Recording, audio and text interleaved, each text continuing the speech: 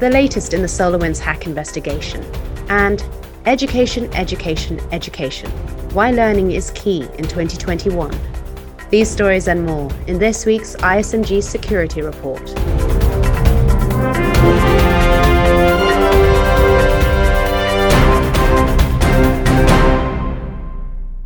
Hi, I'm Anna Delaney. A mass indiscriminate global assault is how Microsoft's president Brad Smith referred to the SolarWinds hack this week, insisting that it should be a wake-up call to the cybersecurity industry. So how far-reaching is this assault, and what do we know so far? Here's Matthew Schwartz, ISMG's executive editor of Data Breach Today in Europe. He's been piecing together the SolarWinds puzzle as more information unfolds. The SolarWinds supply chain attack appears to have been one of the most sophisticated online espionage operations in history. The attack was complex, and new details continue to come to light. SolarWinds, which is based in Texas, now reports that it's identified the source of the backdoor that was added to its Orion network monitoring software. In particular, attackers breached its software development processes, sneaking in code designed to plant the backdoor into every Orion code build. This backdoor in Orion has been named Sunburst. Beginning last March, it potentially gave attackers remote access to any system on which it was present. Unfortunately, up to 18,000 customers were running the backdoored version of Orion. Experts suspect, however, that a much smaller number, perhaps 200 to 300 organizations, may have then been targeted by second-stage attacks. Among other things, these attacks could have compromised further systems and facilitated mass eavesdropping and data theft. Incident response teams and government investigators are continuing to probe the attack campaign, but the sheer scale of the endeavor means that it may be many months, if not years, before the full scope of the campaign can be understood. Credit for discovering the attack goes to FireEye, which was one of its victims, and which publicly brought the attack to light last month, on December 13th. Since then, many security professionals and U.S. government incident response teams have been working around the clock.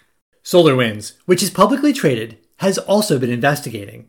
Its two lead incident response investigation firms, CrowdStrike and KPMG, say attackers first breached SolarWinds' network in September 2019, adding malware they call Sunspot, and used this malware to inject Sunburst into the code development processes. Who's to blame is often the first question people ask in the wake of a breach. Since the attack came to light, multiple experts and White House officials said it appeared to be a Russian espionage operation. Moscow has denied any involvement, but last week, the U.S. intelligence community finally also said it was likely a Russian operation. In a live interview with the Washington Post, U.S. intelligence official Bill Evanina was asked, "How likely is likely?" I don't know if there's a continuum of likeliness. I think that's the best way the government can put it right now without full attribution. Attribution as a policy matter, the executive branch would do. But in my belief here, as head of counterintelligence, I'm going to stick with Secretary Pompeo and Attorney General Barr. I believe it was the Russians, and I think that will vet itself out in the future. Evanina is the director of the U.S. National Counterintelligence and Security Center, which is part of the Office of the Director of National Intelligence, which is coordinating government intelligence agencies' response to the attack. Experts say this SolarWinds campaign looks like a typical espionage play. With that in mind, however, Evanina says it's time to move the discussion from reacting to this to responding, especially for victims, and identifying better ways to protect organizations from these sorts of attacks in the future. I think we have to really, in my space, pivot away from not only that it was the Russians or who it was, but also what did they do? Why did they do it? What was the methodology as an espionage activity? And at the end of the day, we're going to eventually get past the cyber activity and how we're going to protect businesses and organizations in the business community as well as governments. But actually, what were they seeking? Let's remember that the first rule of espionage is to identify the plans and intentions of foreign leaders and their governments. And I think that's what we see here. Of course, as these SolarWinds investigations continue, no doubt further details will come to light. For Information Security Media Group, I'm Matthew Schwartz. You're listening to the ISMG Security Report on ISMG Radio. ISMG, your number one source for information security news.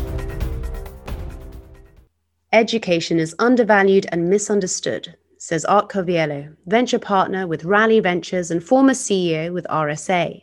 In an interview conducted by our Senior Vice President of Editorial, Tom Field, Coviello shares some advice on how to turn that around and use education to our advantage in 2021, whether you're a security professional or at the highest policymaker level. Over to Field. So let's think about what we've experienced over the past year. We've had a global pandemic that's changed the way we live and we work. We're going through a rough change of presidential administrations in the US.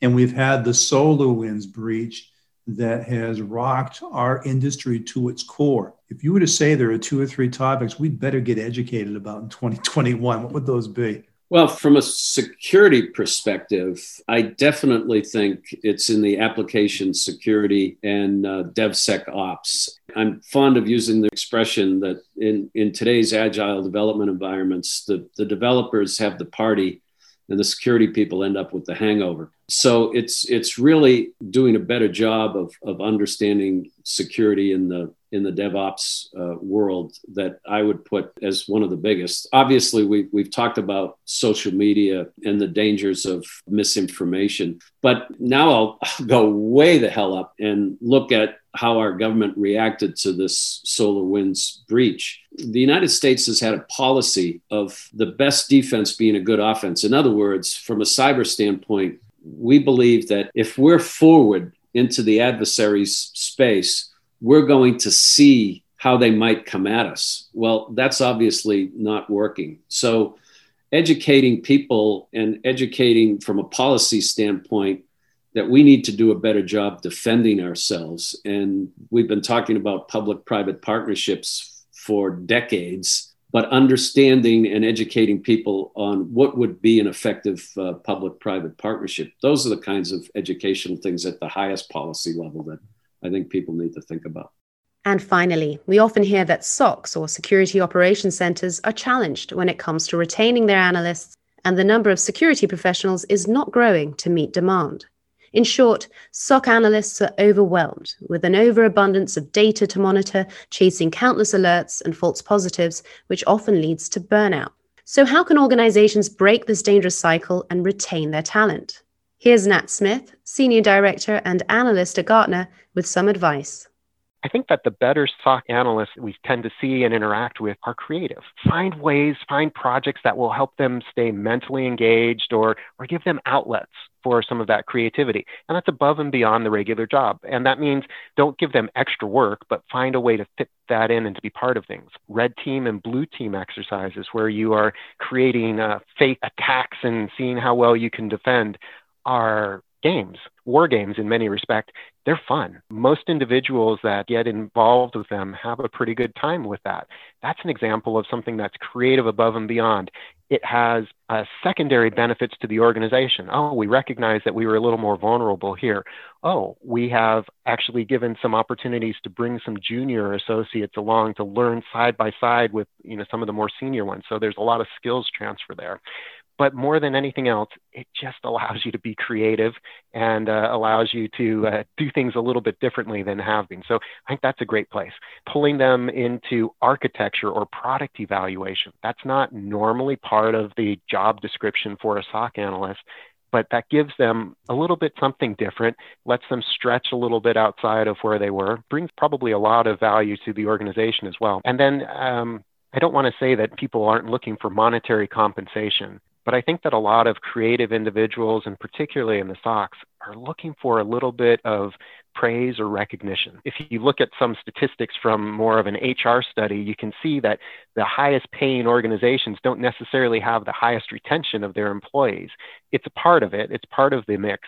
But there's something about a culture that recognizes greatness or things that were done very, very well and spreads the word. And allows there to be gratitude, allows there to be just a moment of recognition. That tends to go a long way for creative people who will work mad hours to do something small and simple that nobody else has ever done before and few people can appreciate. And so having just a little bit of recognition of this was important, this made a difference, goes a long way. That's it from the ISMG Security Report. Theme music is by Ithaca Audio. I'm Anna Delaney. Until next time.